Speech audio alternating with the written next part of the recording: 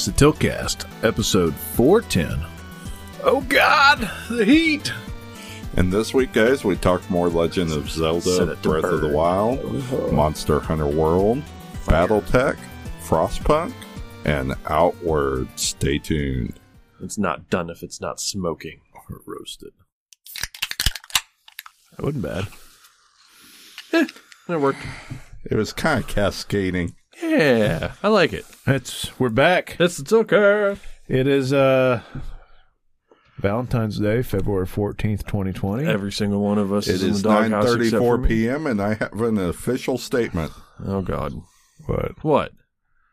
Asshole. I informed the other members earlier that I've now left Team Rusty and joined my beer bro on Team Nos. Fuck off. I mean, congratulations. I mean, Why don't you spoon?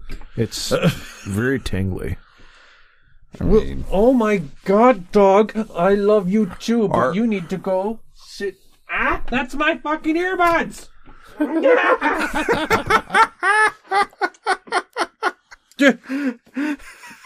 Back off, beast! I'm being loved to death. And that, as we're getting started here, Podcast I'm dog Nos. Lola. I'm Jason. I'm Mold. Rusty. and together you're going to hear about 30 minutes of bullshit, Bullshit. some game and some news, and just for the uninitiated, we are an M-rated show, so... Fuck. Exactly. So, if you are offended by that stuff, just know what you're getting into. Casual fucks abound. Yep, that's true. All right, so... You know what's really good? What? Buffalo chicken balls. I mean, chicken balls. That's what I made for dinner tonight. Buffalo chicken balls. Yeah, I mean, I used ground chicken for oh. something. I made them from scratch. Will you please go lay down, you lovely little piece of They're dog like, shit? kind of like weird keto biscuits. Come on. Over this way. That's right. You know you're not going to get any response from a deaf dog by snapping. It's the motion. It's the motion. I'll get the Lolinator. Yes, please. Okay. Yeah, so chicken balls, man. I could definitely understand that, though. I mean, childish comment aside, it is. It's kind of like a chicken meatball, and you just added the buffalo seasoning to it. Yeah, just, and then just some rolled it almond in flour. it. Almond flour, a little bit of cheddar, and an egg. That's literally it. Like, you get the measurements right, and then you bake it at, like, oh God, the heat. Oh God! That is a legit temperature. It's like, it was almost as hot as my oven could go. It said bake at 500 degrees, and it said until done. And Did you have to pull out your Goron tunic to survive? yeah, like God. I felt like when I opened it up, it was so hot. It was like I was melting metal in there. But yeah, it was like, oh God, the heat. Like I felt like I needed to wear 2 mitts. And then the instructions, it said, if you use wax paper, make sure it's the exact measurements of the pan or it will catch fire. Well, But it got, you know what it came out kind of like? If I'd have added a little bit more spices, it would taste a whole lot like the lobster biscuits at Red Lobster. oh hey, that sounds yeah. But it's drizzled in, like buffalo Frank's sauce. hot sauce, right? Yeah. Frank's Red Hot, and dipped in ranch. Hey. Yeah, I had like 4 of these bastards, and I'm fucking stuffed still. What the fuck are they? Like fucking softball size? No, like drop biscuits, basically. Okay. A little bit smaller than drop biscuit. Yeah. I mean, If you're up north, probably don't know what the fuck we're talking about. but what's a drop biscuit? Yeah. Yeah. No, most people. Our know. food's sloppy down here. Whatever. It's just tasty. We just throw it in a pan and fucking fry it. Oh God, the heat. I don't got the heat. Oh God, the heat. But, at Oh God, the heat is a great contradiction to the weather we've been having around here lately. Right. Tis true. It's it the finally got cold. Yeah, and as I've been trying to cage free this dog, it's been an experience. But Wednesday, a couple days ago, it went from like 50 or 40 degrees down to like 20 with a wind chill of like 10. When I went to work Wednesday. Today's Friday. Yeah, yesterday morning. The wind chill was at Oh, it was 12. yesterday, wasn't it? The wind chill was down to 5 degrees. Yeah. I don't. Yeah, it's very fuck you outside. I didn't leave. No, I did. I remember now. Yes, I did. I got up. I mean, normally my wake up time is about 7-ish, PM. Because, reasons. Vampire Squad. Vampire. But yeah, I went and shopped because, fucking grocery stores are not open all night. Unless you go to Walmart. And, I didn't ask my Alexa what the weather was like. I normally do. That's normally a question I ask my Alexa. Alexa, what is the weather? If your Alexa's running and you're on speaker for some reason, you know the weather now. I listen to all my podcasts without headphones, honestly. Oh, well, there you go. So, I did not ask that question. I opened the door and immediately closed it again. It was open the door. I got hit in the face with a wind gust of fuck you, and I closed the fucking door again. And I'm like, I'm going to need more than this. So I put on like 3 fucking layers just to go down the street to the freaking supermarket. And, it was, This will sound horrible, but I never miss that beat for the simple fact that when I get up in the morning, He old man's his way through the morning. Look, I'm going to turn on the news. If I am not listening to the fucking news while I'm taking a shit in a shower, it's like I'm listening to the radio while I take a shit. I don't have that routine, nor do I listen to the radio because, I live in a modern age. I just look at the temperature on my phone. You mean you actually look at your phone? I fucking hate looking at my phone. I don't really listen to the radio. I'm actually playing Channel 6 on my phone. Oh, the local station. While I'm... Oh, yeah, it's our patron saint, Travis's station. Yes. Travis Barr. And him and his team are the only ones I trust. Honestly, probably the best weather team. One of the best weather teams in the country, honestly. Yeah. They have to deal with shit that changes on the fly, right? So, they're at least the most nimble of them all. Yeah. And probably get a lot less shit than most weathermen, too. Yeah, because they save a lot of lives. Yeah, they're most generally you don't get, pretty correct. All around the rest of the country, the weathermen get made fun of quite a bit. Oh, yeah. Around here, because they do so much for tornado warnings. Right. Yeah. They are like local. They're celebrities unto themselves. Especially our local CBS affiliate. They and the CBS affiliate in Oklahoma City, they are owned by the same company. Mm-hmm. It is a family company. It's not one of the national ones. So they actually have they have the largest team of, I guess you could say private, because most storm chasers are actually just doing it on their own. Right. Of privately funded crazy people, storm chasers, insane people in the state. They employ insane people. Yeah. These guys are the ones that that's a tornado. Yeah, it's coming right down on the left side of my car. It's going, and they know exactly where they're fucking at on a map so that they could point out to Travis and his team so that they could zoom in on the fucking radar and say, oh yeah, there's a fucking tornado right there. The wind shear is right there. It's in a circular pattern. No.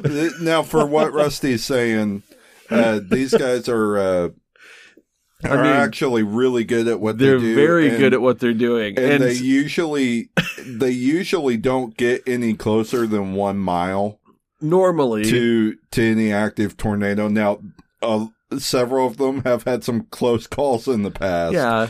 But these guys are really good at what they do. Close enough. 1 mile away from a fucking tornado. Hello. I don't want to be anywhere near a fucking tornado. And these guys are like, there it is. There it is. Crack open the can of beer. It's right there. And it's not that they're very professional. I'm making fun of them, but they're very professional at what they do.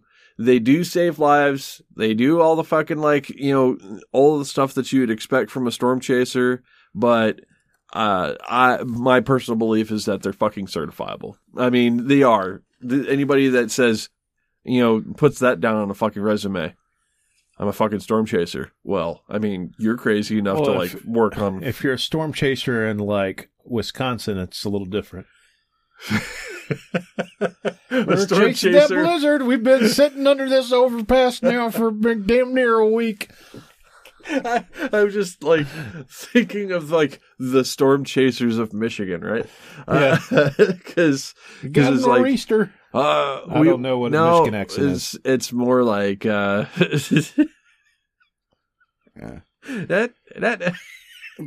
basically most. Yep, there's snow. You'll find most storm chasers out there who are out there to sell video or sell photos of storms, etc. Because, be honest, that is actually the majority of storm chasers throughout the country. Yeah, they're out to get the pictures, man. These guys usually travel basically all of the states in the country east of the Rockies and south of the Dakotas. Yeah, that's pretty much where they stay.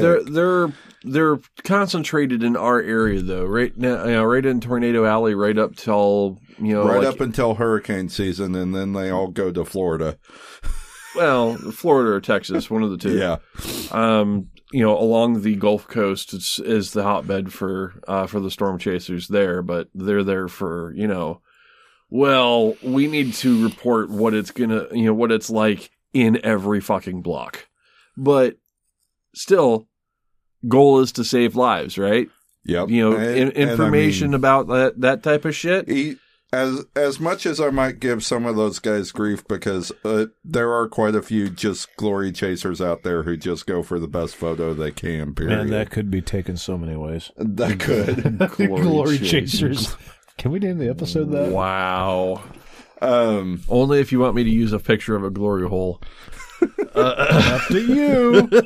But a lot of them really do concentrate on actually, sticking to a place where the majority of the public isn't going to stick to, and actually tell people what's going on, how bad it's getting, etc. Well, so I mean, I know that during tornado season around here, with the whole freaking live coverage, and they do break in and do live coverage over whatever's playing. They don't care. They will fucking say, I don't care if you were watching Days of Our Lives right now. There's a fucking tornado. We're saving lives here. Mm-hmm. If you really, really feel the need to watch Days of Our Lives right now, you can go to fucking X channel and you will totally just do it undercover. You will totally see Oklahoma's patron saint, Travis Meyer, tell people, I know you're wanting to watch the basketball game right now or the football game, whatever. We're here saving lives. Yeah. If you're asking why this is on the radio and I'm not in tornado warning, well, other people in our viewing area are. They come first. Boom. Fucking, he gives no shits. That's it. He gives no shits. If you want to listen to the fucking, he did at one point say, if you want to watch this or if you want to listen to this, go to this channel, but just do it in a safe space. That's do it in your storm shelter. Do it in your closet. That's the whole reason for the quadplexing on digital transmission now. They can cut that programming over to another channel. Yeah. Yeah. But, I mean, our guys are they're great. The only thing they ever get any flack on is forecasting snow, but let's be honest. I mean, we just did our first snow day in 3 years. Well, last week, right? More often than not, when it's cold enough here for snow to happen, there's not enough actual water in the air. When there's water in the air, it just rains like when there crazy. Is water in the air, it's cold enough aloft but it's not cold enough at ground level for anything to actually stick. We don't have snow for more than a few hours. So, when it comes to trying to forecast snow in Oklahoma, it's pretty tricky just from where we are and where the jet stream settles. Dude, I don't fucking care, man. These people around here have no concept of what snow actually is. But so that's why we can, go from 50-degree weather one day. We had 70-degree weather, and then 2 days later, we had fucking snow. To 2 days later, we have a 5-degree wind chill at 6 a.m. in the morning. Fucking, like what? Yeah. So, yeah, no, it's whenever it snows around here, it's the snowpocalypse of the year. So we had snowpocalypse 2020 already. And I doubt we'll get, I don't even know if I doubt. Who knows if we get any more this year? Yeah, we'll probably not get any more snow, but the thing is that whenever snow is on the horizon, we know that we're going to get it. There's a winter storm warning, which is like every other fucking day up north. Yeah. Winter storm warnings around here is cause for the whole bread and milk meme to come up. And of course, the last time they captured a picture of Travis Meyer in a supermarket with bread and milk in his fucking cart. And that went around the internet for a while. Well, especially since, now, granted, he's got good reason. He actually has a farm, like 30 miles outside town. So, he was just getting his groceries. He was just getting his groceries, which he gets in large quantities because, shit, would you want to haul groceries every week out there? No. Fucking, 2 or 3 fucking gallons of milk and like 4 or 5 loaves of fucking bread. Yep. Yeah, whatever. Throw some of that in the freezer and the milk's going to get used. So, whatever. But, so that made that part of that week fun just for the simple fact that the 2 youngest kids never seen snow. Period. Wow. What's this white stuff? I mean, they've seen it, but not ever enough to play in, right? Right. Like, because all we've gotten in their life, they're 6 and 5. Right. All we've gotten in their lifetime are dustings. Right. So snowballs.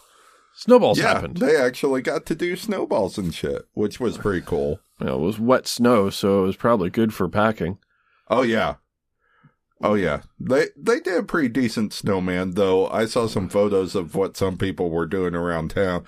I mean, there were people building like 13-foot snowmen out of 6 inches worth of snow. Well, you can do a lot with the determination, I think. You can do quite a bit with 6 inches. Oh, my God.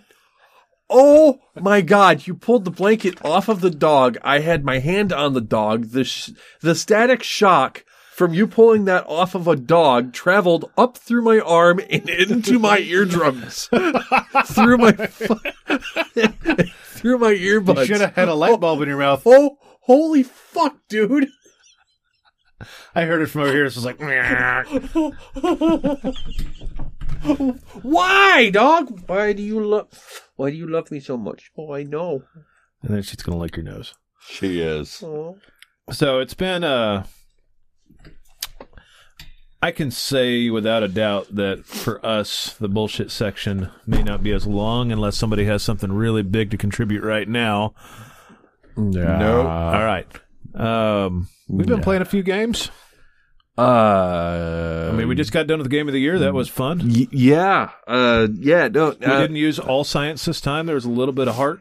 Right. I mean, we didn't go directly to the numbers, only the numbers, because, just the raw amount of time. Unlike years past, we didn't have the cornucopia of games played throughout the year. Wonderful. That we've had in the past. And Jason's using his words tonight. Yeah, he's got a fucking vocabulary today. So pure math just really didn't settle it right this time around. Please don't shock my eardrums again. So, if you haven't listened to that episode yet, and you're listening to this one, then get ready. We have some pretty interesting conversation that second half. Maybe. Yeah, I felt really good about Game of the Year this year, and I really liked some of the taglines we came up with. Yeah. But I mean, we actually rated all the games that were our favorites, which is something we haven't done in a while too. Right. We haven't done that on a Game of the Year ever, and I felt like that went really well. Yeah.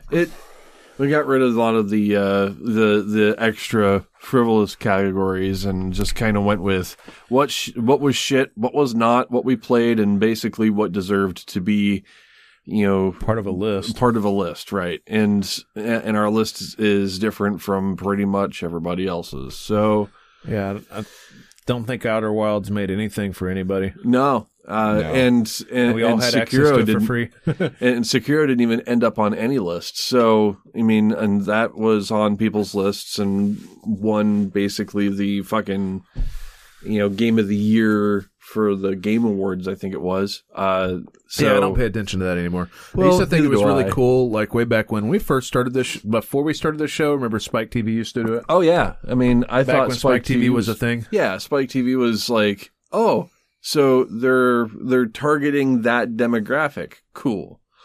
And then, of course, as with anything that has any type of money behind it, it then became shit. Well, it very quickly, within a couple of years, really went from a good, writers and viewers voting ballot to just... Well, games media kind of sucks right now, so... it followed the rest of honestly, games. the best games media you can find right now is homegrown. Right. Yep. Give a shout out to a lot of the people that we associate with. Right. That's what I listen to. That's pretty much it. I mean, if you're looking at shout out journalism, it's hard to find a good quality journalist that doesn't have some other kind of agenda. What you want to hear is actual fucking gamers. I mean, that's who I listen to. People who actually sat down and fucking played a fucking video game and said, this was really hard to play when I have a 6-year-old kid. This is really hard to play when I have a dog that likes to chew up my fucking couch. This was fun in short bursts, things like that. We are our demographic, and we are really the target demographic that we have is probably not college age at this point. No, well, I mean, not anymore. I mean, it was when we started. I mean, I was in my 20s when the show started. We grew up. Though I will get, I'm going bald and gray. I know. Though I would say on the subject of Jason's the only one with an Aryan hairline. Yeah. That's only because he will never lose his hair. Yeah, probably not. I mean, when he first started, his hairline was like down to his eyebrows, and now it's just receded to a couple of inches above his eyebrows. Like, he'll never have no hairline.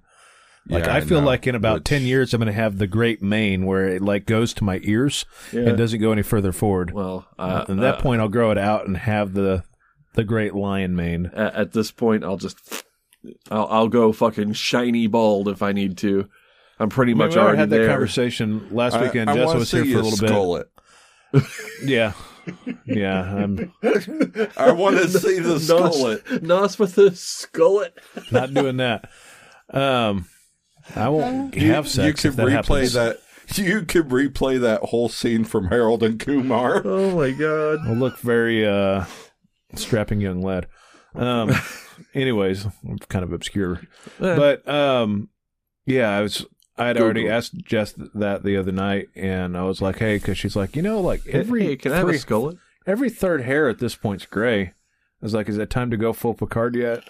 She's like, "Not quite yet." She's like, "That little bald patch in the back isn't big enough to go full Picard."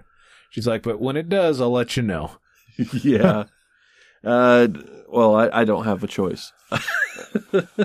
Well, to be honest, the only reason you don't see any gray in my beard right now is because you're younger than us. Because true. my wife actually routinely dyes your beard, pulls all the gray hairs out, hunts for all the gray hairs in my beard, and gets a kick out of pulling them out. Yeah, I'd look like I had mange if that happened. I won't have to worry about gray hair. I'm about 35. I'm like hair to go 35% gray, and like I don't even have dark hair, so I can pull a Reed Richards. Just for men. But yeah, no, the stuff on top will probably take forever to go gray, and will probably never be completely gone, much to my disappointment. Yeah, he can probably still create a fucking afro out of what he's got. To kind of get back on track, I'm going to start with a game, and I'm just going to kind of keep passing around until we're out. All right. I finished Outward right before we did Game of the Year, and got a pretty solid 50 hours out of that game, maybe more. All right. And that might actually be lowballing it. It's a kind of average RPG, but I had a lot of fun with it. And here's what it is. It's a really small team, and so basically like the loop is create your own quest for the most part. Like, unlike a Skyrim or something like that, it doesn't have a lot of extra quests. It just has lots of dungeons.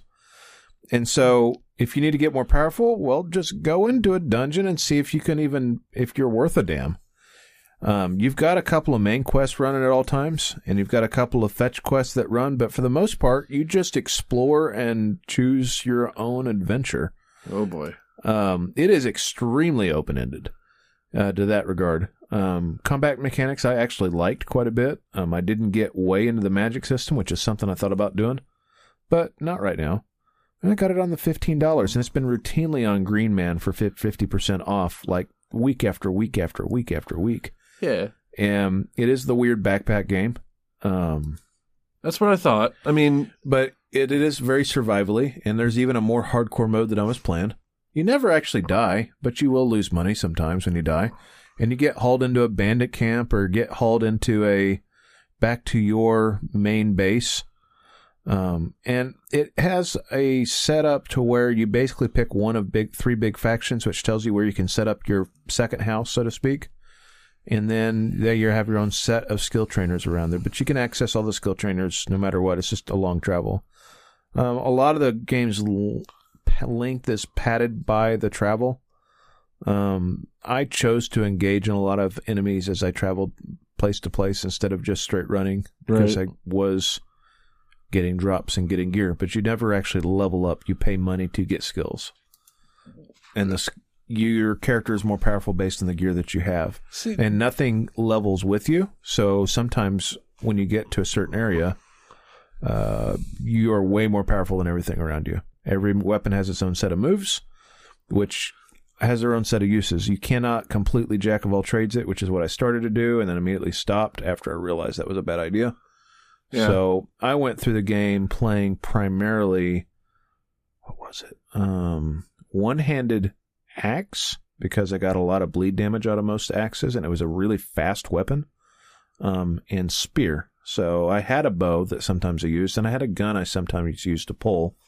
But you kind of like MMO mechanics, right? You see a group of enemies, they don't always just immediately aggro.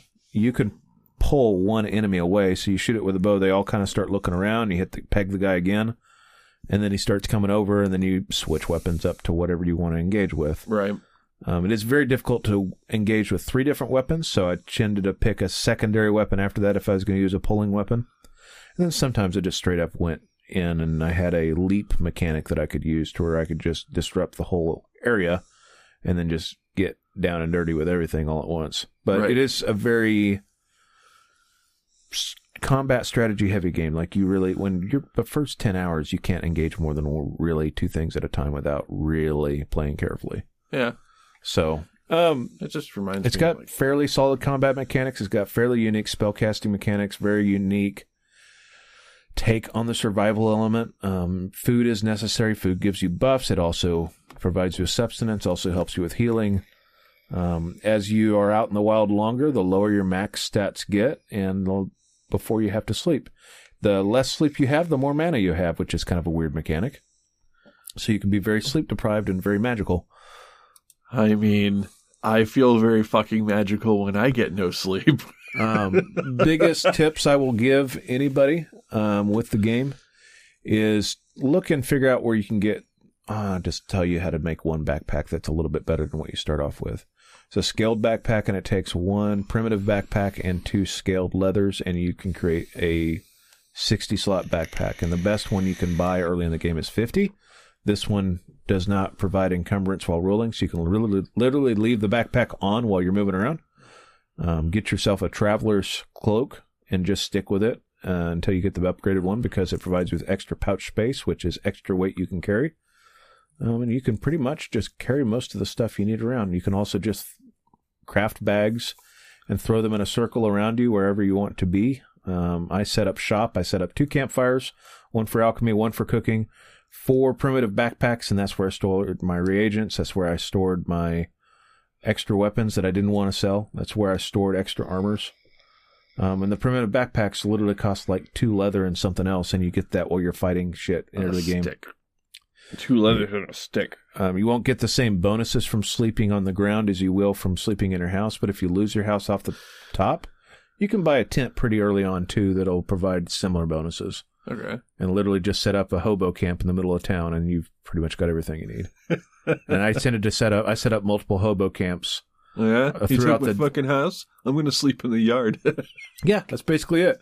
And I was camped right in the merchant circle of the main town for the first one, and did the exact same thing in the second one until I could afford a house. I just set up camp. Even left my tent. None of the NPCs fuck with their shit. They just path around it. So. Oh, look, a camp. Yeah. All right. So, if you can leave your tent out in the wilderness at a halfway point between stuff and use that, I tended to take a tent with me everywhere instead of the bag because I got extra bonuses from sleeping in the tent. You also can get ambushed and stuff. You find a camouflage tent later on. Yeah. That significantly reduces that. But overall, combat RPG that is pretty fun, pretty story light, pretty build heavy. You can kind of do whatever you want with it. $15 is great for poor man Skyrim.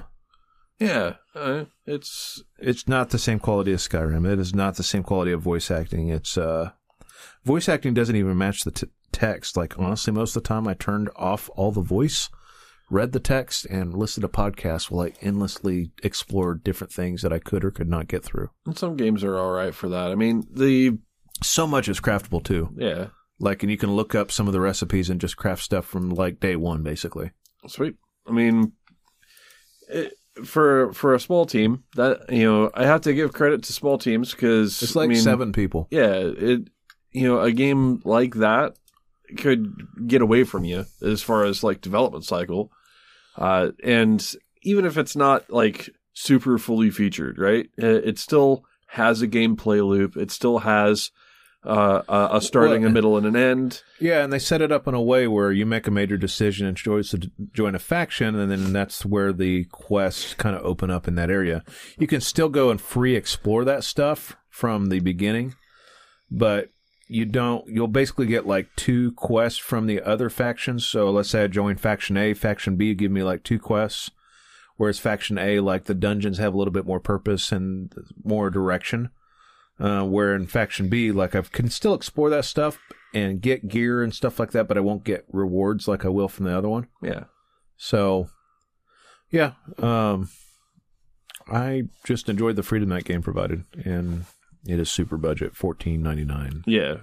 Most of the time, and then $30 full price. But, right. Yeah, Green Man, I've seen sales on Green Man, GOG, and Steam. Yeah, if you're getting 50 hours out of it, $15 is easy. Yeah, it's pretty easy. That's our pitch for our college gamer. There you go.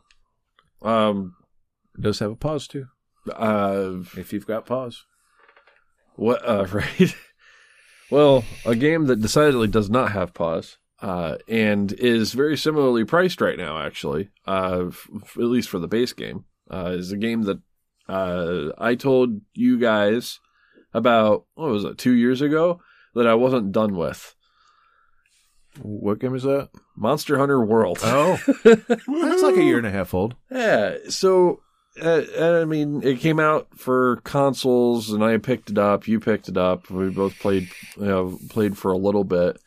I think if I could count my Xbox hours, I'm probably about 300 hours into that game. Yeah, and I was about maybe 150-ish or so when I finally stopped playing. But I was over. Hunter rank 50. I think I had just gotten to Hunter rank 50, and I was just I was just grinding through. I was playing longsword and bow when I played the first time. So my biggest gripes for Monster Hunter World originally was all centered around my Xbox. As with anything, as with pretty much any game so far, I found that my Xbox was completely fucking underpowered for what the game wanted to throw at it. And, the Xbox's frame rates and, textures just didn't wow me. Like, they didn't make me feel like this game was at its fullest potential. Of course, you guys were playing on the fucking higher powered Xboxes, and I was playing on my peasant style fucking Xbox. But any game that I can pick up and play on PC, I'm going to, because I've got the rig for it, right? So when Monster Hunter World went on sale, and I think I picked it up for like maybe $15 or $20 or something like that.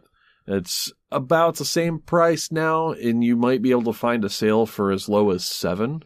I've seen in some places for the base game. Getting into just the base game is still a fucking joy. Like, especially on PC. Fixed all of the issues I had with frame rate, and considering frame rate is actually kind of key for these kinds of games, because the higher the frame rate, the more you can see a telegraphed move before, you can react to it better. Right. And that is most of the game is reading the monster's moveset and seeing how they're telegraphing a move so that you can react to it.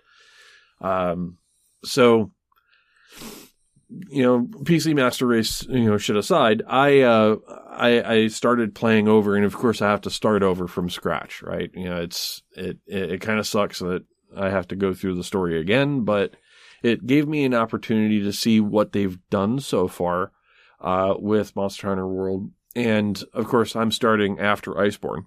I haven't bought the Iceborne expansion yet, but I will.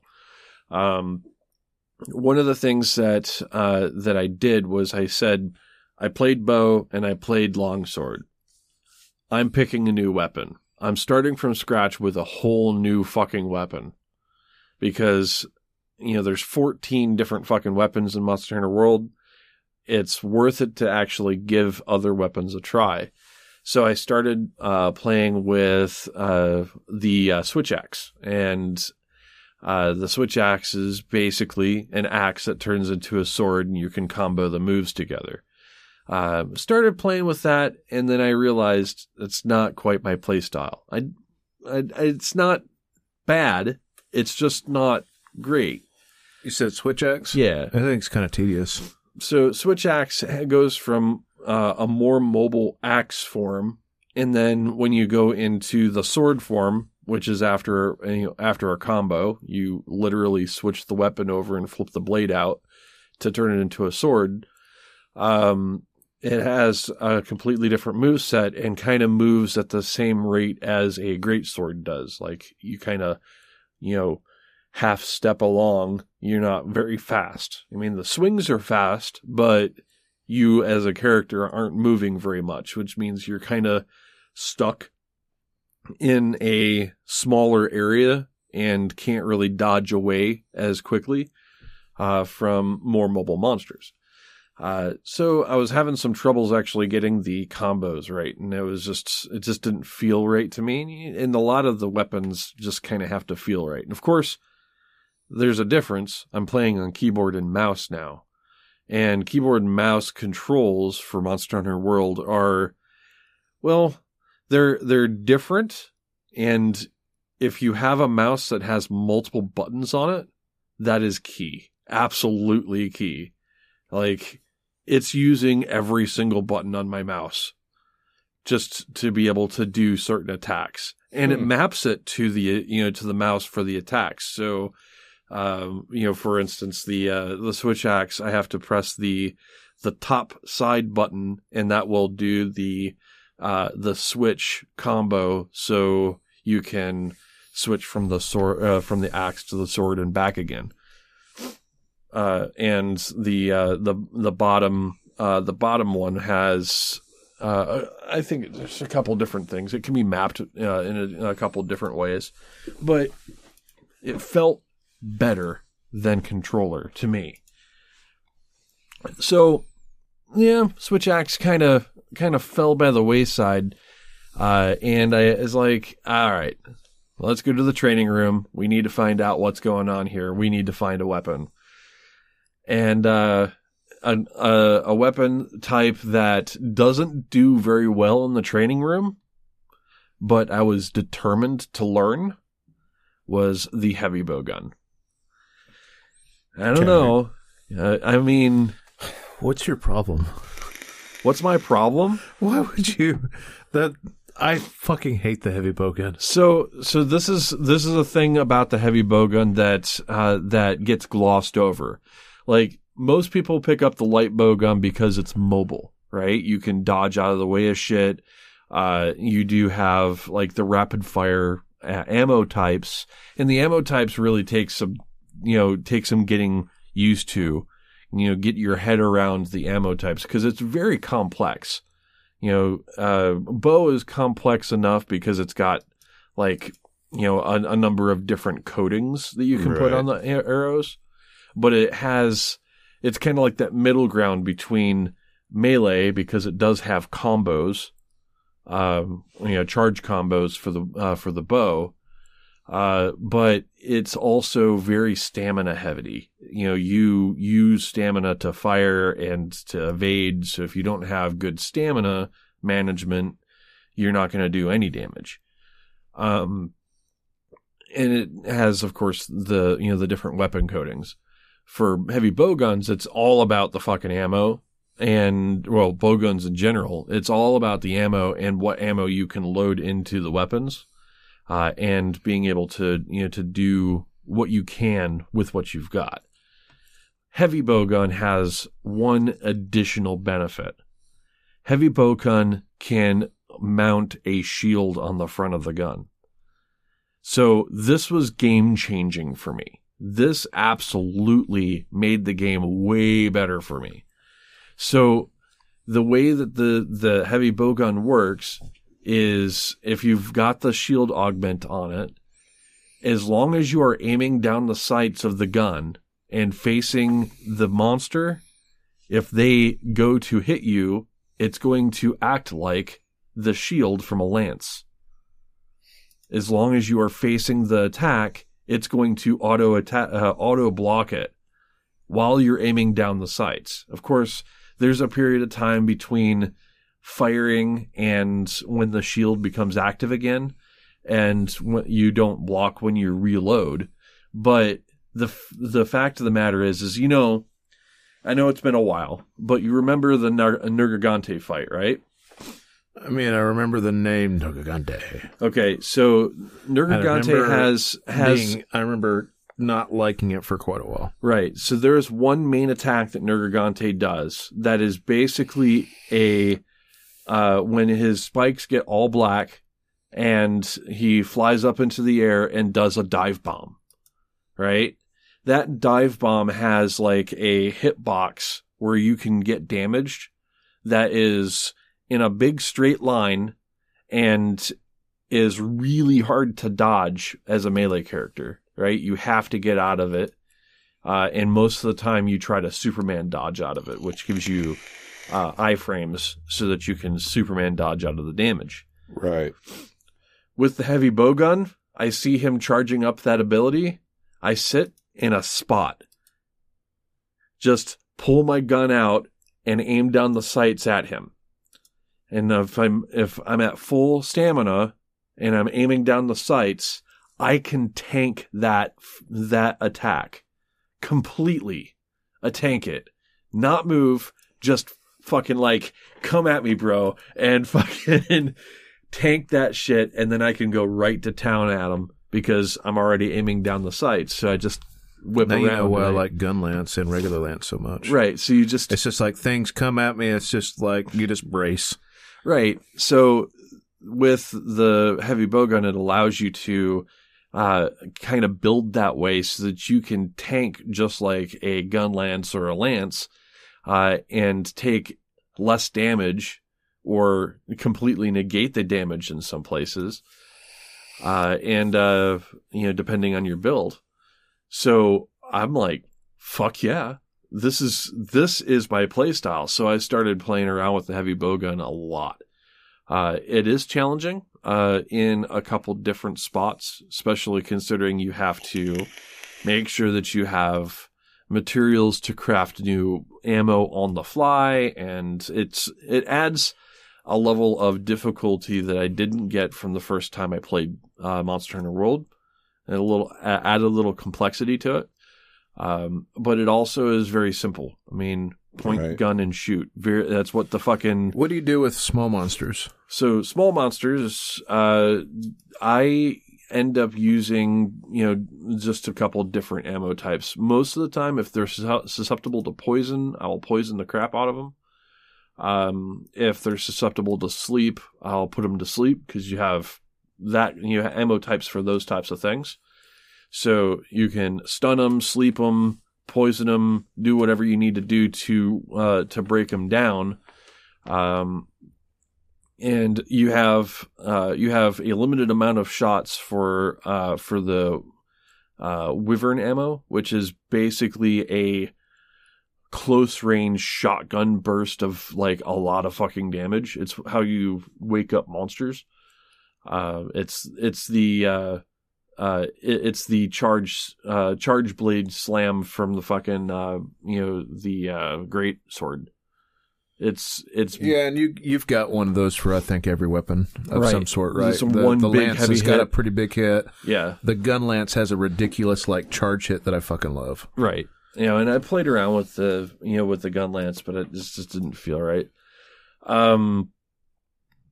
The thing with the heavy bow guns is that they get better as you go, and you kind of get a gun for every situation. Right now, I guess the meta in Iceborne is spread shot, which is basically a shotgun shot. So you're really close to the monster and you're just laying into them with spread ammo. It used to be cluster bombs where you just kind of turn your gun into a mortar and shoot mortars at the monster. Right. But I think they nerfed the damage output on that. So most people have just gone to a spread shot, which gives me a couple target weapons to go towards. And it's ridiculously easy to make make your character stupid tanky. Because if you've got guard up, which as a lance user, guard up, guard, and a good shield will reduce the amount of damage that you take and the amount of stamina that you use when blocking.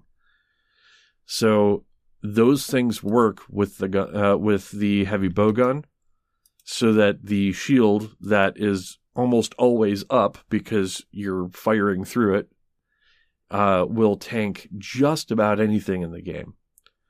And right now that's being used to take down some of the hardest bosses in the game. It is a fun play style, and I like the additional challenge of learning the new weapon. It flows well with light bowgun because you'll already have the ammo. Right. So you can kind of interchange those. If you need to be more mobile on a fight, you can go to a light bowgun. And if you need that shield, you can go to the heavy bowgun. So it has its uses, and I really do find myself enjoying this game again. I'm going to explore Iceborne once I get to that point. I mean, getting through the base game is always the hard part, and you can't use any of the Iceborne stuff until you beat the base game. So once you beat the last boss of the base game, you can go on to the new area. Capcom did actually make some changes to the base game so that you could kind of catch up. if you're a new player, they've added a defender armor set, which gives you like health boost, divine protection, which gives you like a damage reduction when you do get hit, and a couple other like nice to have, newbie style, skills. So it makes it so that you're much tankier at the beginning of the game. And, I remember Anjanath, the first time you fought the Anjanath, it was like, that was the hurdle. That was a skill check there. Because you needed the Anjanath parts to be able to do or build some of the better weapons. That's completely gone now. You can kind of barrel right through. The first time I actually fainted was on Nergigante. That was. Have you been playing solo the whole time? I've been playing solo. That's good. Especially in my situation with the animals. Right. Yeah. It's helpful to. I've had that on the back burner. I got it on sale. I was talking about this a few weeks ago. And it's just been sitting there. And it's not that I don't like Monster Hunter, because, like I said, it's one of the games in the last couple of years I've put more than 100 hours in. But I've just been waiting until, the dog grew up a little bit and it's calmed down. Mm-hmm. I'm glad that's the case. Yeah, dude. It's if you haven't played Monster Hunter World, it is, time to do it, because you can actually catch up fairly quickly. Like I think I've got maybe 30 hours into the game, right? And I'm up to the 3 Elder Dragons before the last one. And that was like a 60-hour grind easy before. Right. And I'm, so I've cut that in half just by using the defender weapons. And it's like they want you to get to the DLC. They do. And that's the whole point of the defender tree, is to kind of catch people up without selling a DLC pack or something like that to kind of capitalize on it. Right. Which is kind of a nice thing. They want people to actually see Iceborne and do some things with it. There has been some changes with the Iceborne that even affect the base game, even if you don't have the DLC. There is a new stun state for I call it a stun state for the monster. So after a certain amount of damage, the monster will kind of turn sideways and drool for a little bit. It's a mechanic so that you can use the new claw attack in Iceborne to kind of attach to the monster and kind of do a side mount and do some damage and soften up a piece of the hide. But in the base game, what that means is that if you do enough damage, you can kind of stun lock them in a way so that you can prevent them from doing their attacks, and you can get a good free short period of extra damage in on them, which is kind of nice, especially versus assholes like fucking Rathalos and fucking Anjanath and just monsters that go into their enraged state and piss you off. Right. Well, that sounds like that's still a viable thing. I may jump back in here at some point. Yeah, although I just picked up Wilson this evening. Yeah. Literally have no real impression to speak of. So it's an ARPG made with Frostbite. Yeah. It looks great. I mean, it looks really good. Seems to be running at an extremely high FPS. It just came out of early access yesterday. So I've been waiting longer before I get stuff. Right. And I had seen it, I almost jumped in Grim Dawn like 4 different times in the last few weeks. Yeah, and I was like, I've played a lot of Grim Dawn. I haven't given myself something new to play, so try out some Wilson. Yeah, I'll probably talk a little bit more about it next week or the week after. We'll just see what my availability is like. But Jason, have you been playing anything new? Nope, still trying to finish Zelda. That's okay. I got far are we? stuck in that. I must find everything and upgrade as much as possible. That's kind of the game. Yeah, I mean, it's expected from Zelda. So I have gone through all 4 Divine Beasts. I just got to do Ganon. But I'm stuck in that before I do Ganon. I must find everything whole. Yeah. I mean, you can still find the shrines and stuff after you defeat Ganon, but it does kind of like, once, I'm with going an open into game. that fight with as many hearts as I can muster. Yeah. And that's fair. I mean, there are some, I mean, Ganon himself, I don't think was really overly difficult. Like, I didn't think I needed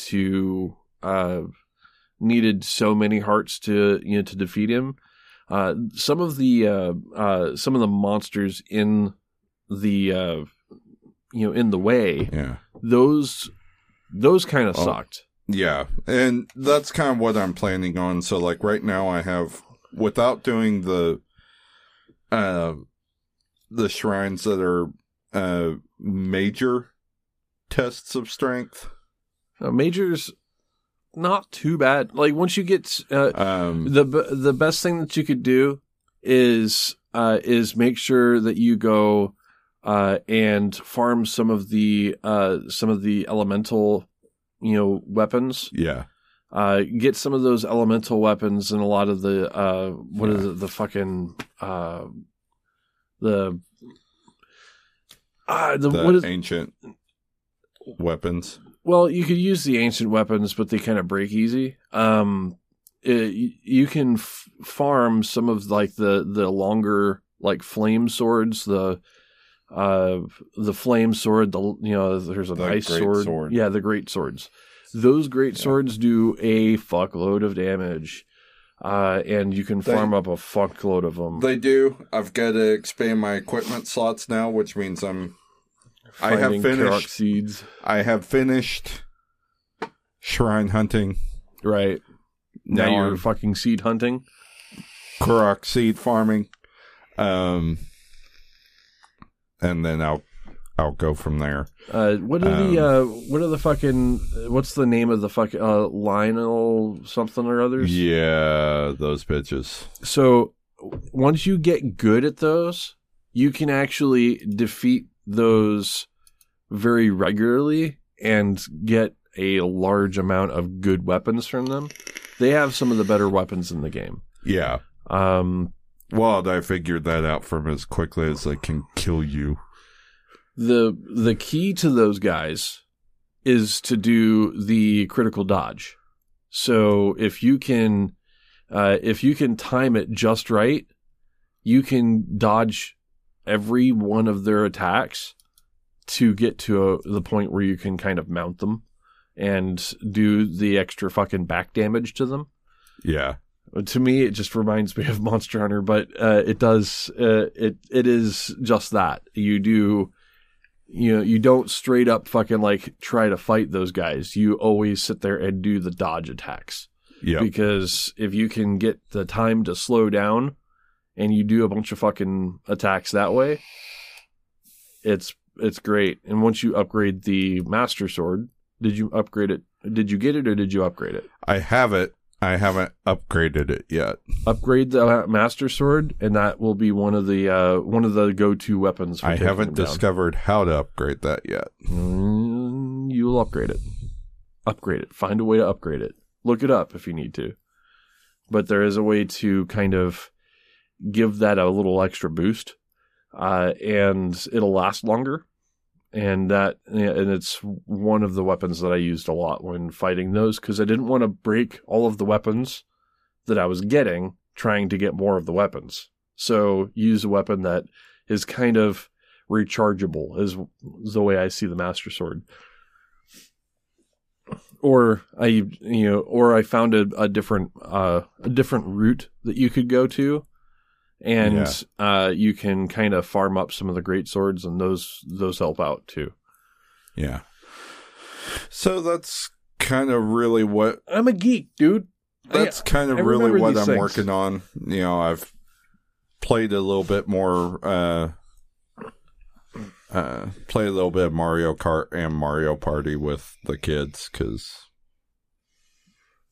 I've got those too. But of course. Yeah, I've finished. For the most part, I think the wife has been relishing me having the Switch because she and the eldest have just been playing survival in the Division 1. Of course. Because my wife loves that game mode. So, I've just been pouring everything I got in Zelda, including my lunch breaks. Hey, it's gotten some use. I know I went back to something because I didn't really make it through it. If you've seen me on Steam, you know that I've been playing some MechWarrior, or BattleTech, BattleTech, yeah. Heavy metal. Man, it is hard. That's phrasing aside. Yeah. That, it all ties together, right? It's one of those things where, I didn't do the career. I went back through, or not the career. I didn't go through the campaign. I went through the career. Uh-huh. And it assigns you can set it to assign you random mechs, and you can assign it to insta-kill, like I'm playing a little bit harder. Playing on Iron Man mode, I don't know why the fuck I hate myself so much. You're just I want to play. I played with, less payout and a bunch of other stuff. I am a third of the way through a campaign right now, and I just now got medium mechs because I keep spending so much on repairs because I'm not reloading saves or anything like that. I'm just dealing with deaths as it comes. I'm using my eject button a lot more now because I'm I need to save that pilot. I can't afford to level up another pilot over 10 more missions. Right. I guess we're going to go 3-man this now because this has been beat to shit, paying way more attention to facing, on what parts of the mech get blown apart. There's a lot more new weapons to play with without even having rogue tech. One of the weapons they have is called an LBX, which is basically a shotgun. Mm-hmm. And the LBX is pretty fucking cool. They've got missiles that create heat, so you can overheat mechs from afar. Mix. There's a lot more variable weapon parts, so different types of heat sinks, different types of ways to expand your max heat. The abilities flow together a little bit differently with this. There are a lot more variety in mechs and a lot more specials that come with mechs now. So they're not before, with the Hatchet Man, which is one of the ones from one of the other expansions. If you got the arm blown off, you lost the hatchet, and that mech was fucking useless at that point because it was basically a light medium that had a gimp. Yeah, a light medium that now had no purpose. Right. Which is really just put a long-range weapon on it and then get close up and start bashing faces. So I've been playing a lot more carefully. They've got the Flea in this, and there's 5 variants of the Flea. They added variants to everything, so many variants. I've got they got the Ultra Auto Cannons, which fire 2 shots. They also do double heat, but I've got a Ultra AC-20, which is the highest caliber weapon in the game, with plus 20 damage and plus 20% crit that fires 2 shots at 120 damage. Wow. On a Wolverine, and it's the only weapon it has. It's good for 10 rounds, but it backstabs everything because aside from an Atlas, most things carry only 50 armor on the back, and then it's 50 ammo on the chassis. So you literally can just rush this thing way in and one-shot mediums with it. And it even 2-shotted a fucking Atlas with this thing. I pulled its fire away with a medium called a Vindicator, which I called the Brawlinator, and had a whole bunch of extra stuff on it to make it more tanky and a lot more brawly. So it had a lot of support weapons on it. It had a single laser to close the distance and an LRM-5 to be somewhat supportive until it got where it needed to be. But I maxed out its jump jets, maxed out its armor, maxed out its support weapons, and maxed out extra arm attachments for extra hits. And that Brawlinator's pretty tough for a medium. It's got almost as much, armor as a fucking heavy, not an assault, but it's fucking heavy. Mm-hmm. And I draw fire with that thing and then just get in there, circle around back with the fucking, the Wolverine with an Ultra AC-20. Like I said, it's good for 10 rounds, but it's a very specific killer. Have something called, they have these snub PPCs, which is a shotgun shot PPC that shoots 5 shots, all with their own individual damage. Any one of those that hits also does the debuff that it does. Right. And I've been basically coring stuff with, I've got an Enforcer of all things, which I thought was going to be a shit mech, but it's got an LBX-10, and it's got a snub PPC with a guy with really high, real high aim. And so I literally just take it and I range shotgun blast things with this. It takes out lights usually in one round if I can do a focus fire. Even without the focus fire, if it's a real small light, if half of what is being shot hits, usually corn shit. Yeah. LBX 10's good. It's like 12 times 10 damage in a spread. And then the PPC, right? So normal AC-10 is 60 damage times 1 point, like one precision spot, right? Right. But this is 12 in 10 spots, right? And the snub is like 20 times 6 or 20 times 5. So it's 100 damage, but if you get it spread on a torso, that plus the LBX usually it's just a 1-2 hit on any of these lights, but it's good for ripping off arms. And it's just this little combination, this little scrappy mess that I got right now with what I've been given has been working, and it's been a unique challenge. And obviously it's a really good game to just play while listening to a podcast and kind of mindlessly grind through shit. Right. Yeah.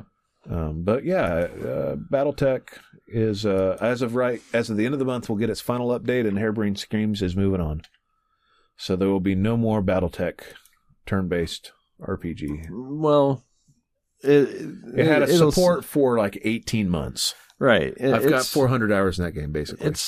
It's gotten a good run, and I mean that doesn't necessarily mean that the community is not going to continue. The community's been going this whole time. So Rogue Tech, I didn't check recently, but Rogue Tech was the one that added about the other 60 mechs that it's missing. Right. He's been pretty close to the latest build, and may already be up through heavy metal. So after this last patch, I'm sure Rogue Tech will catch back up, which has been makes it more interesting because it adds the weapons that weren't there, and it's got piecemeal mechs that you can make out of that. Yeah. Career mode is perfect for Rogue Tech. So if you can't get enough BattleTech like me, there you go. Yeah. Shit. I mean, that's, it's a game that I was interested in. I played a little bit of it. I didn't play nearly as much as you have, and I didn't get through the story. It was... I have to be in a mindset for a lot of games, as you know, and I really gave it a go. I mean, I still have it. It's still installed. I mean, it's just for me, turn-based strategy games have to, I have to be in the mood for it, right. As with just about any other game, really. Otherwise, it just kind of falls by the wayside. And I think there was another game that came out right around that time that I was playing it that kind of caught my interest, and off I went.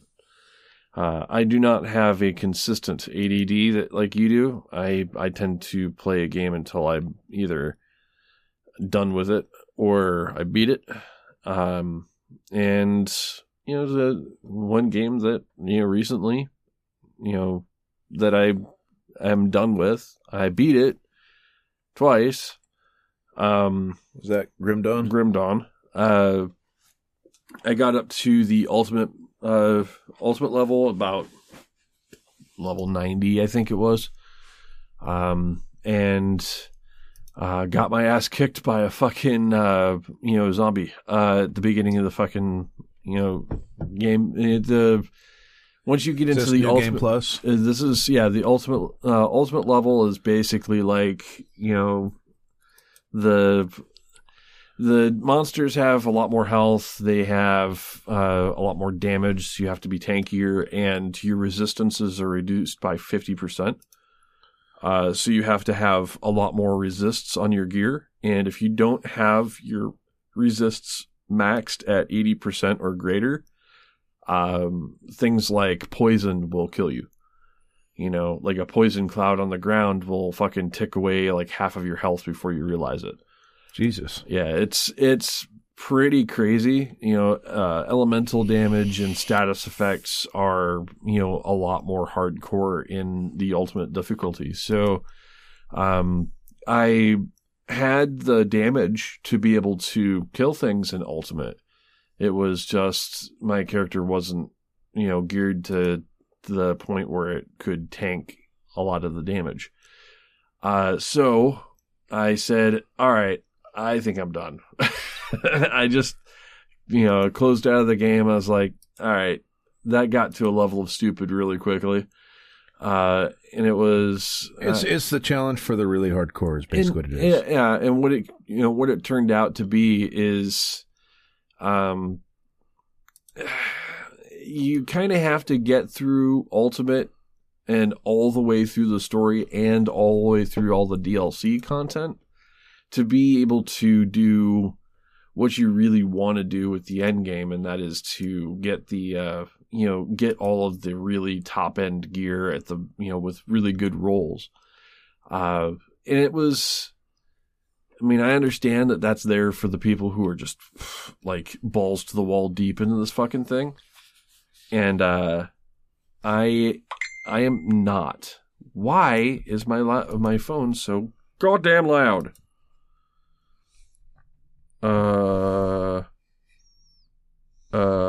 Okay. Yeah. So there is, so I set it aside and immediately went directly to Monster Hunter World. No, wait. I lie.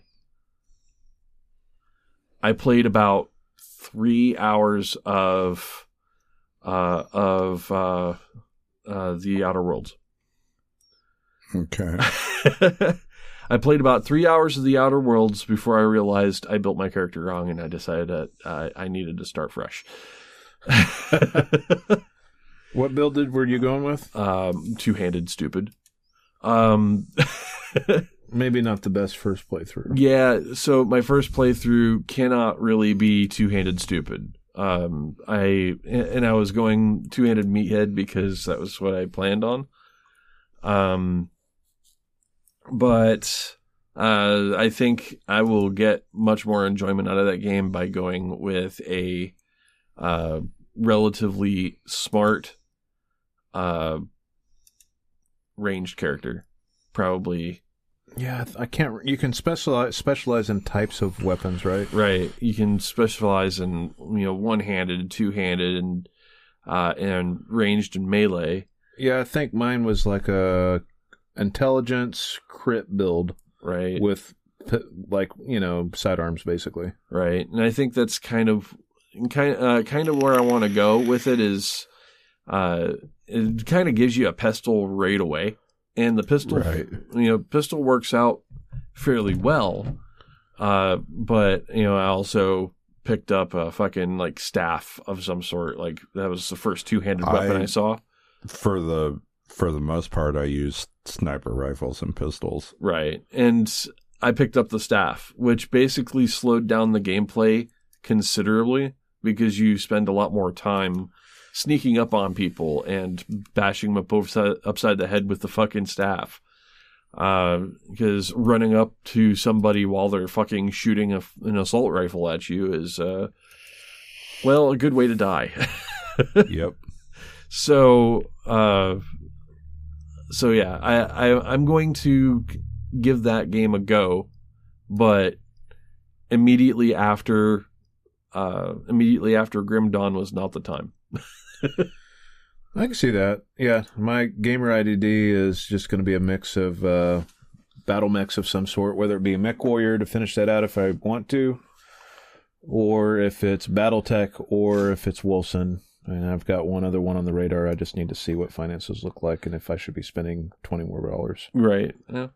I mean, there's a load of fairly good games coming out, and of course with with DLCs for some of the some game-changing DLCs for games that have come out over the last year, and our backlogs. We'll that reminds me. Thank you for reminding me of that. Yeah. I've had something on the back burner that I did try out. Frostpunk had a DLC, the just release. Yeah. I really like Frostpunk, and I realized how much I sucked when I tried the DLC first, so I went back to the base game.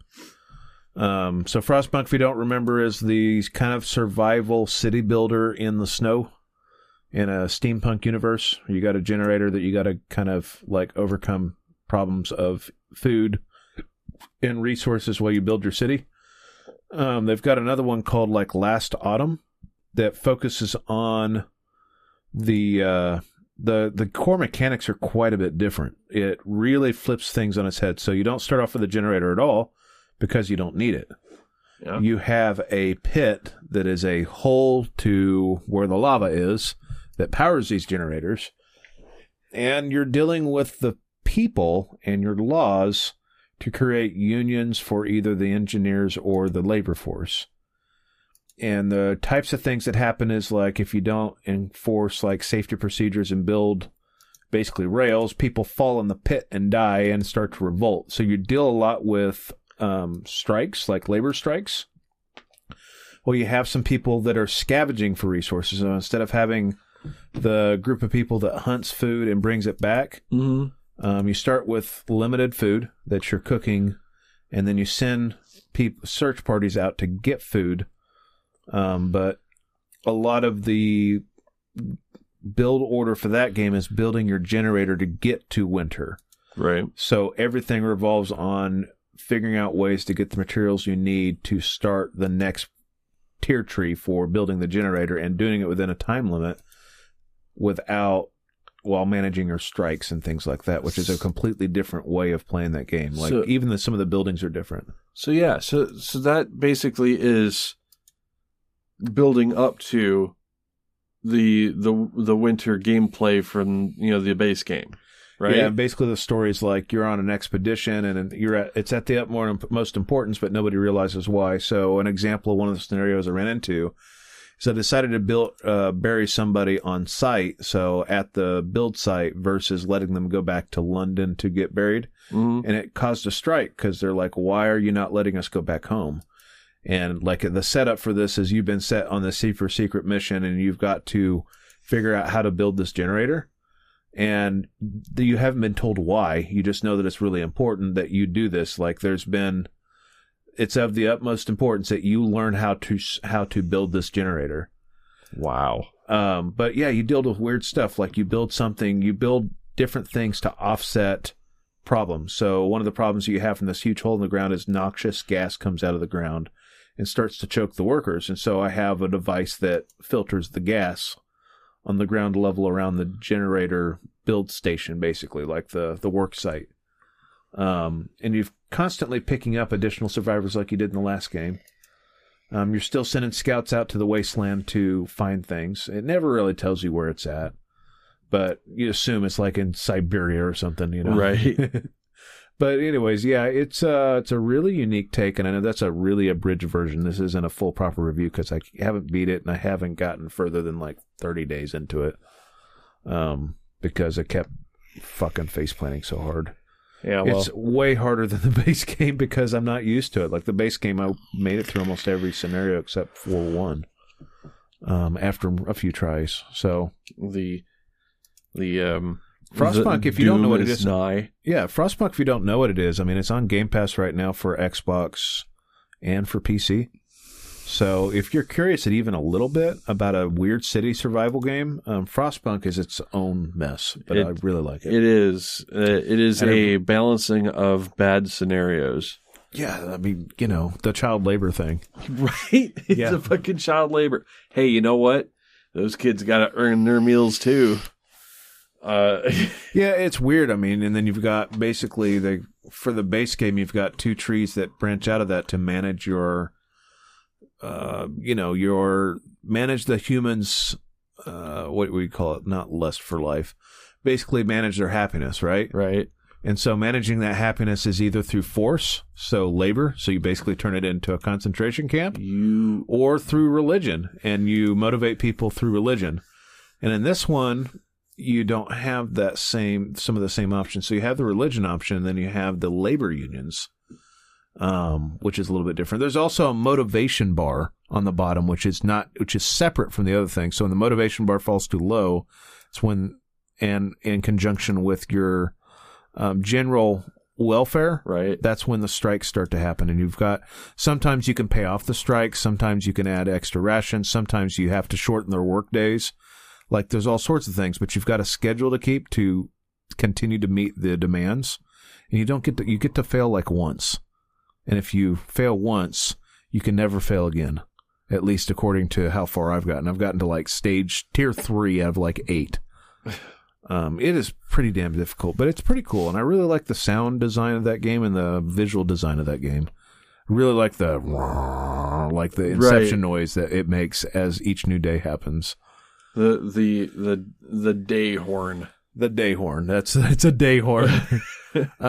Made by the same team that did Warmind, just as an FYI. Yeah, they make pretty solid games. It's a good game, and it's I thought that seeing a DLC come out for it, I thought that the only direction that they really could have taken is either a different part of the world, where they did something similar, like where they built the generators. Well, and just doing you've got some of the same mechanics, but something completely different. Like it's a pretty big change up. Right. So that it's interesting that they went the direction of like the pre-winter setup for it, because I mean, when you start the game, you're just basically dropped into a hole with this big generator there with no real explanation as to how the generator got there in the first place, and this kind of answers that. These guys tend to support their games a long time, so War of Mine had like 2 or 3 expansions, which is a pretty decent game, and then Moonlighter was also the same studio. Moonlighter's fantastic. So they're all pretty unique games, honestly. Yeah. I don't got anything else. Rusty, you have anything else? No, I'm good. Let's go ahead and take a break. All right, we'll be back.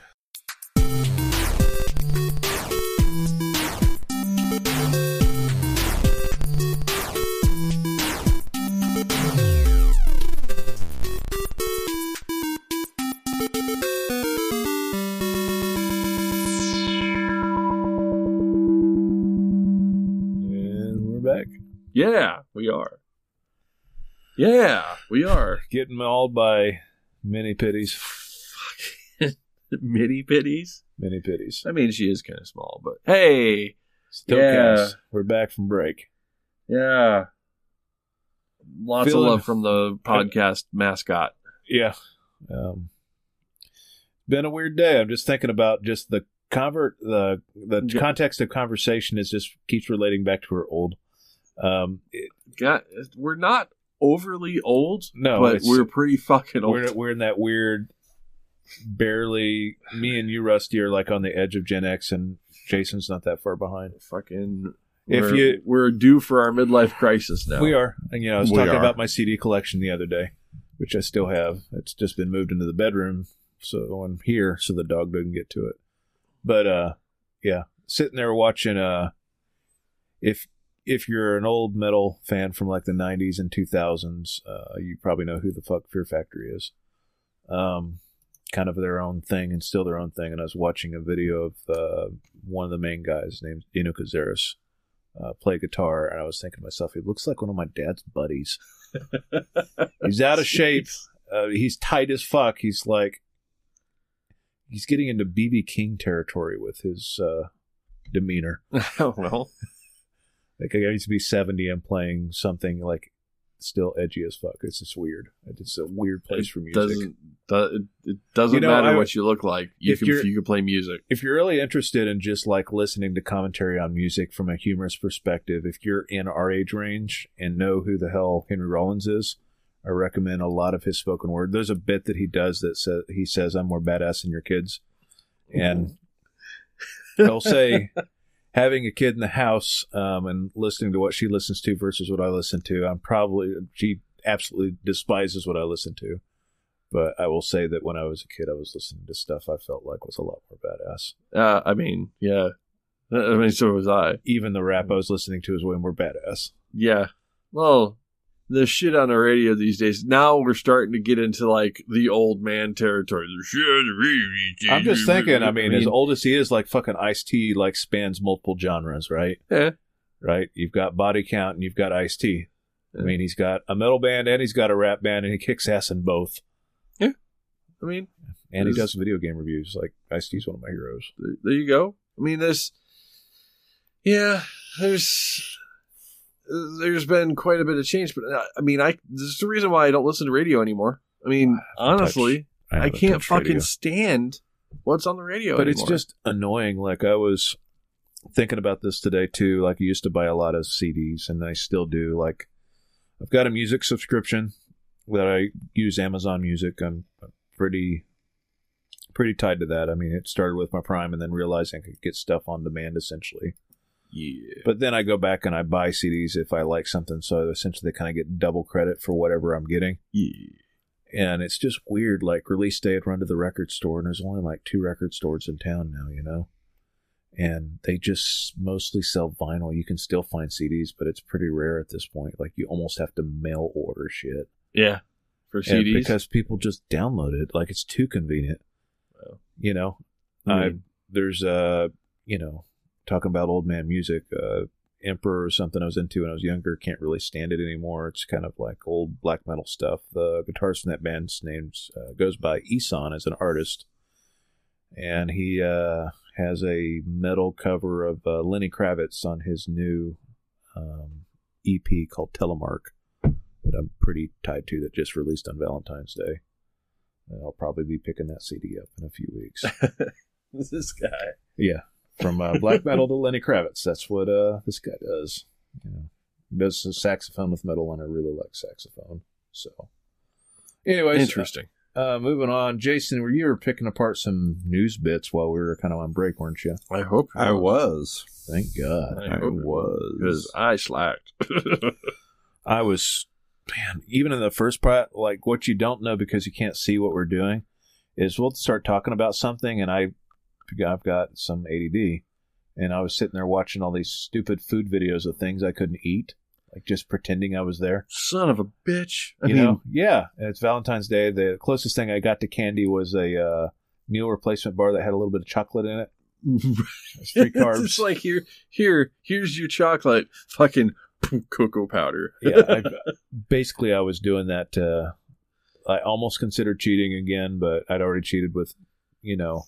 You just do cocoa butter, cocoa powder, and then throw some stevia in it, close your eyes, and think it's chocolate frosting. Right? But, Jason, what you got? So, some finalized numbers were in, as we've mentioned a couple times over the last month. Of course, it was being reported that Witcher 3, The Wild Hunt sales really jumped thanks to the Netflix series. CD Projekt Red thanks you. December 2019's numbers are finally in, and there was a 554% increase in sales from December 2018 to December 2019. CD Projekt Red really thanks you. I wonder what the total, did they sell another 1 million copies because of that show? Probably. Well, you know, yeah. There are over 30 million copies sold of that game at this point. Like, it's approaching like classic game sales. Well, yeah. The thing about Wild Hunt is, I mean, it's just fucking stellar. But you know what it's going to cause? What's that? They see that jump, and they see that people are playing The Witcher 3, and of course it's tied to the Netflix series, right? You know, you've got people watching that, and they're like, "Oh, this is a really cool character." You know, let's play the game, right? So by June of last year, they'd hit 40 million.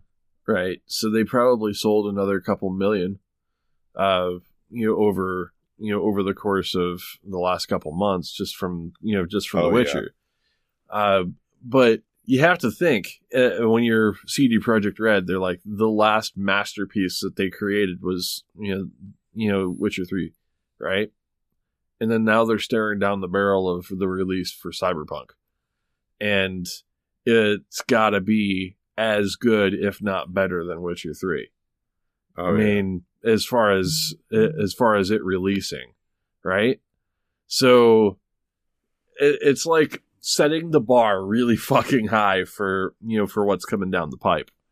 I know. I mean, I'm looking at it kind of that way. It's got to basically knock the socks off of me, at this point.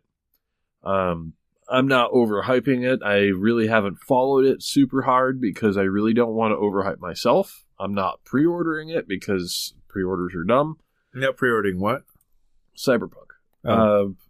But it's I'm not pre-ordering anything. I've gotten away from pre-ordering anything unless there is something like overly fucking like. Well, I mean, I am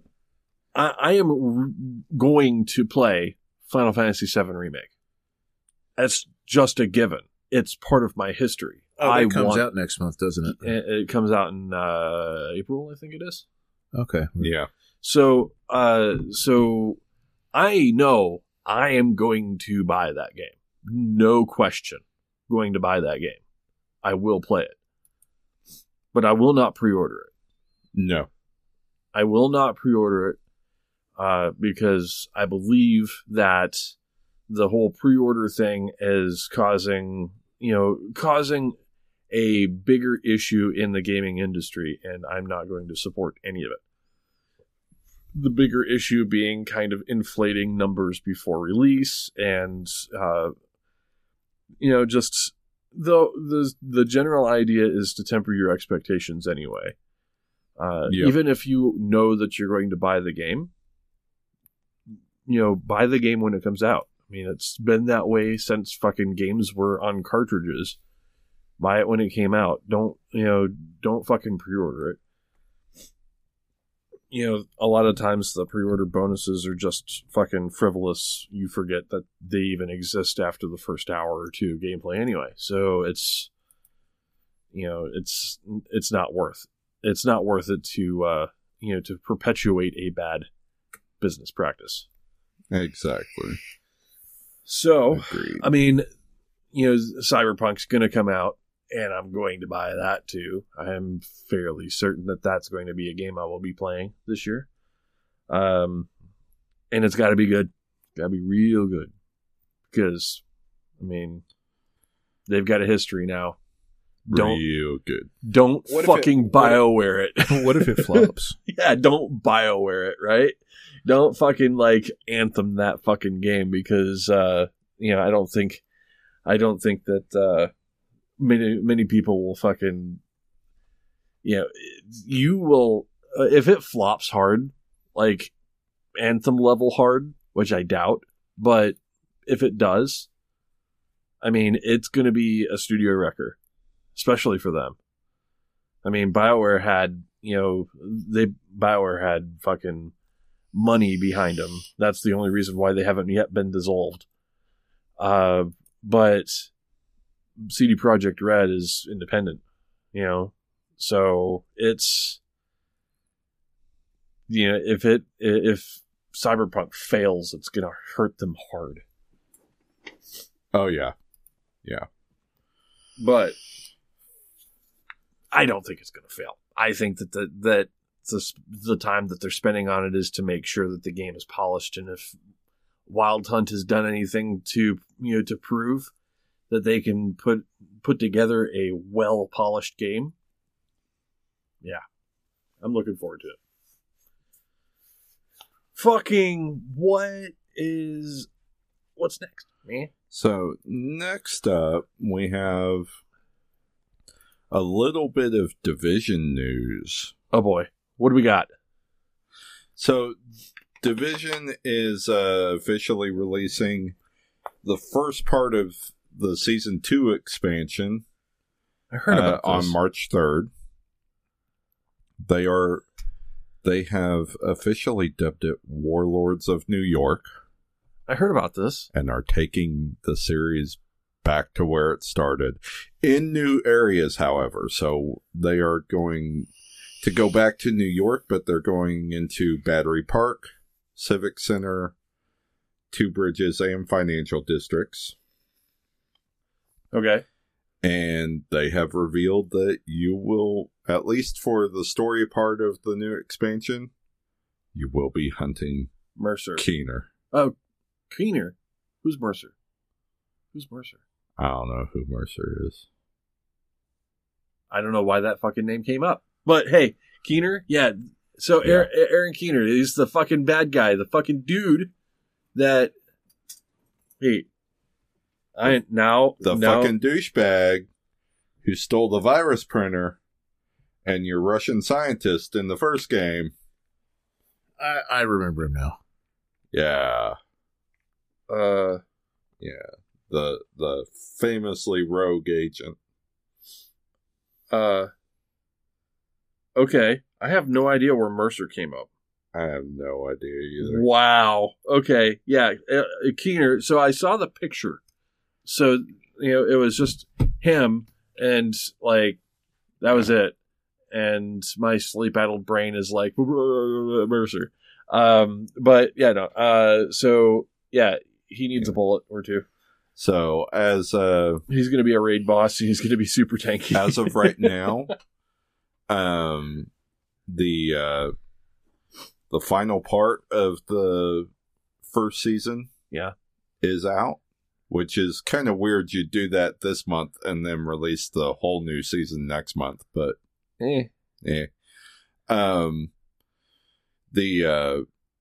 so that is going to the last part of this season is going.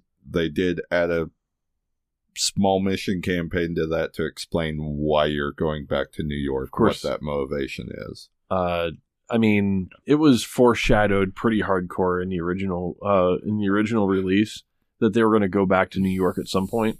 Yep. So it was kind of like already in the cards. There was a museum that you could go to that basically had a holographic version of New York, a holographic, display and some posters, of like the New York area, which, I mean, it could have been a callback to the first game, but it was more likely to be a, foreshadowing. Yep. And yeah, it was pretty heavily hinted at. It's interesting that they're going to go that, it's a whole new fucking area. I mean, they're not rehashing old areas, right? So they're going to be building a whole new cityscape for that. New York looks a lot different than Washington, D.C. does. So it'll be interesting where they go. I mean, it's going to be not wintertime, I'm going to assume. No, it will be taking place during the summer. Right. Post-hurricane. Interesting. So apparently there's been a hurricane that has quite a bit of the area underwater. Gotcha. Okay, well that makes sense. All right. There was some... That'd be kind of interesting. Yeah. And of course there will be some changes to the... System changes, right? System changes for skills, skill bonuses on weapons and equipment. Right. Etc. They're promising that it'll make it a little bit more transparent and easier to understand. Right. If there was one thing you could say about about Division 2's initial releases, it didn't do much to really simplify an already confusing skill system. Well, that ends when the game first came out. Skills themselves were fairly fucking useful. Like, barely. I remember the only thing that people carried around with them was the fucking auto revive thing, and that was it because everything else was pretty much useless. Yep. So back are the sticky explosives, finally, and they're doing a couple of new skills. One is a hologram projector. Okay, to draw enemies away, so you could get tactical that way. Yeah. And there is a stun trap. Okay. That will shock enemies within a certain range and stop them. So you got a couple new strategies to try out, along with one really old one that really played really well in the first game, and I think a lot of people used it, especially later on in raids, etc. What? Tell me. The sticky bombs. Oh, of course. The gun. Yeah. Okay. No, it's enough that it's actually drawing content creators away from Destiny 2. Yeah. There's some content creators that were doing videos for Destiny 2. And Destiny 2 is kind of stale right now. As far as for content, I know there's a new season coming out, but I mean the way that game plays, it's in a really weird development hell at the moment because they have to constantly keep adding to that game to make people happy. And no matter what they do, they can't really fit all of what people want into one of the seasons for their season pass. What people really just go for is large bits of content, not bite-sized content. You can get through the bite-sized content in about a month, but they stretch out the release of that over the course of 3. Yeah. So content creators have a hard time actually finding things to do with about. it. Yep. Right. Now season 2 will cost you a fresh $30. Yeah, I kind of figured it's an expansion. It is a full expansion, right? With a season of content planned, etc. Right. But it is a full expansion campaign, so yeah. So you are getting that in a whole new area, going back to New York. Yippee! Did you say that was part of it, the season pass? Is the season pass actually? No, it is a new season pass. So you have to buy a new season pass. Yeah, I'm sure they have a bundle. You could probably buy the DLC with the bundle. Yeah. So there's but probably that. For those of us who already own the season 1 pass, we're basically just paying $30 for the whole new campaign. Gotcha. Is basically it. Okay. Well, so you probably will play it. Oh yeah. What's the drop date on that? March 3rd. Most I can't promise I will have it on March 3rd, but you most definitely will probably play I will that. play it. Yes. To be completely honest, I probably won't. I'm looking at a couple, of the bigger releases, including Final Fantasy coming out in April. And I'm also Well, I'll admit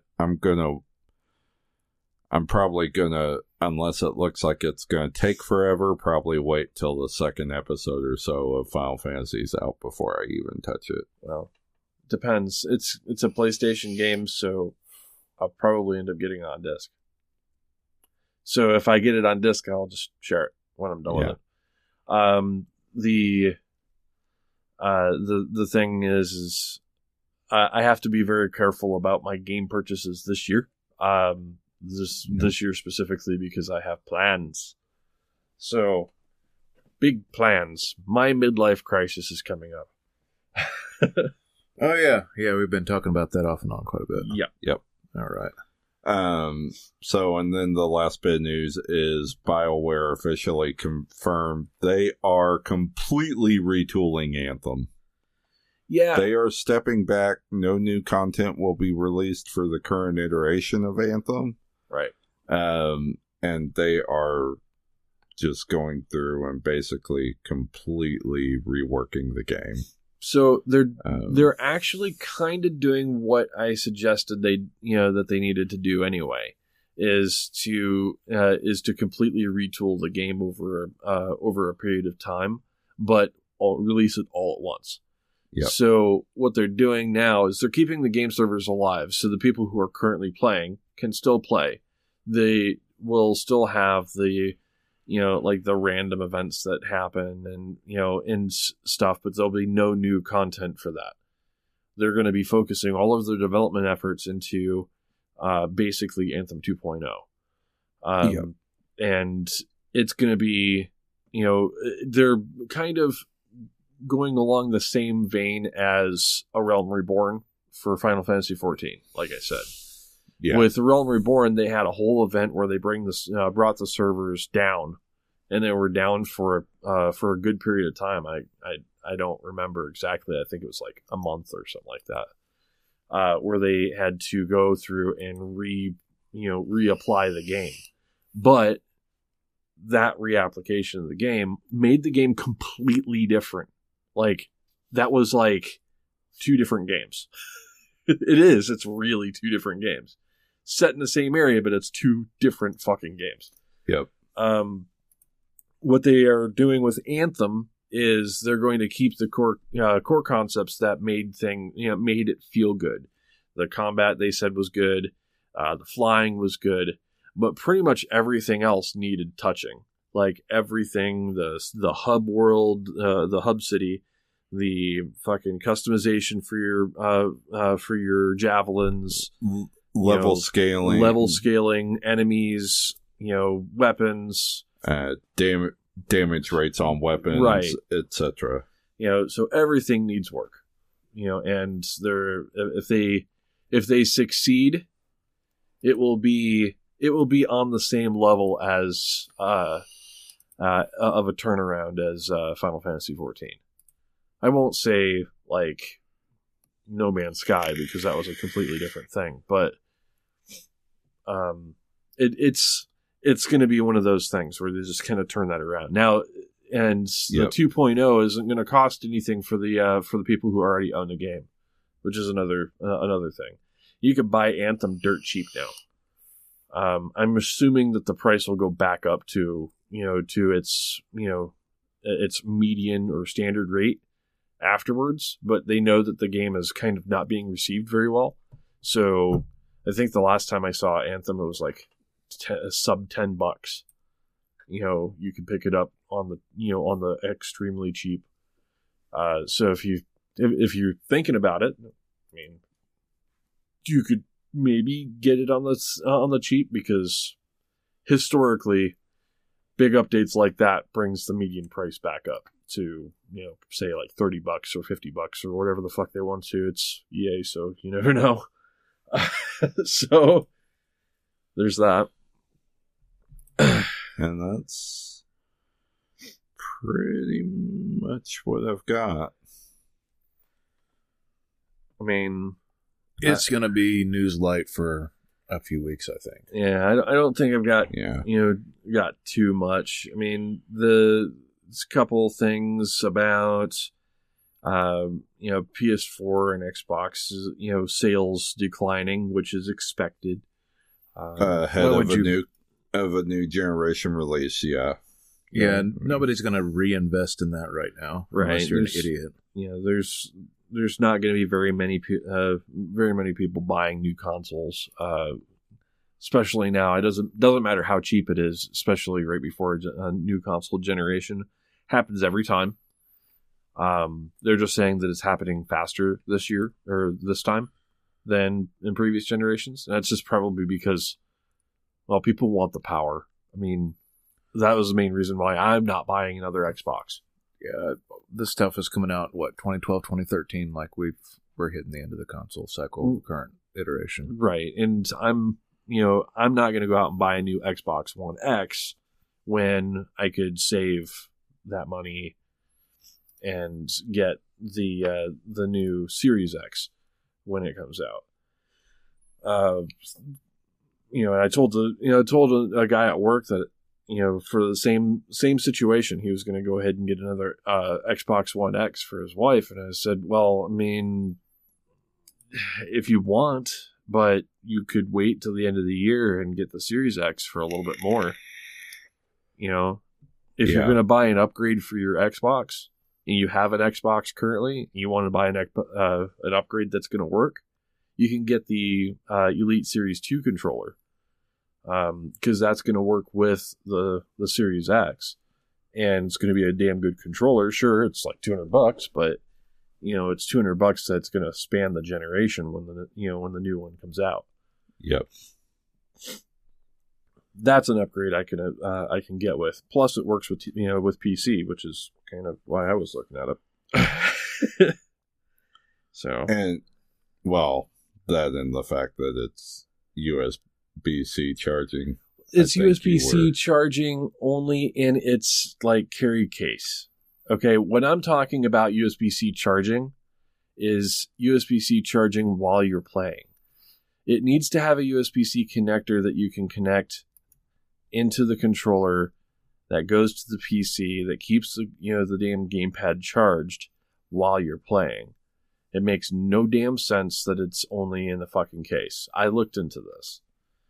I mean, the USB-C connector is on the bottom part of the controller. It's kind of in a weird spot. I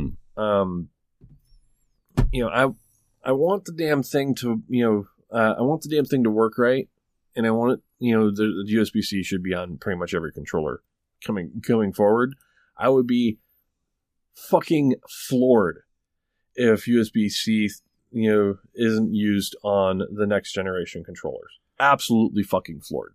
Well, I mean, that could be like the damn Switch. I mean, even with it coming out a couple years ago, right? Right.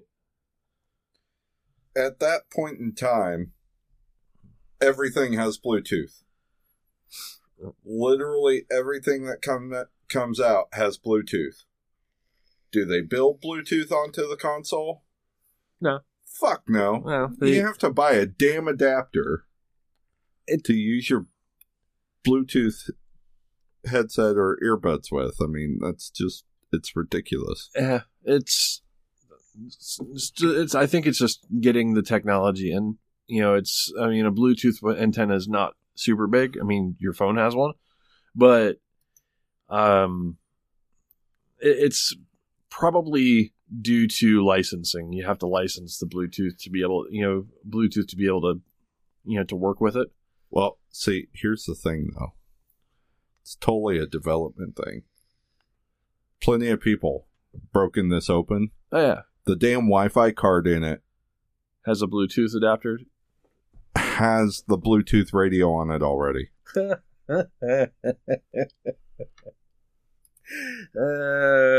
figure. Enable that shit, Nintendo. Enable that shit. It might have been initially, going to be offered, but there was some problems with it. Probably. That's a lot of what it is most days. Okay, I'm scrolling through here and I don't see a whole lot of anything that's really of importance. So, with that, find us at tiltcast.com. Find us on Facebook and twitter.com/tiltcast. Our YouTube channel is youtube.com/therealtiltcast, and search for us on iTunes and Spotify. Really, Spotify. Rate us and review us. Find some friends of the show. We've got Pupcast. We've got Cabbage, KBG. You've got NoQuarters.net, BMFcast.com, Picking Up the Pixels, and TVGP.tv. They do things. They do things. They do Different funny things. All right. Peace. Peace.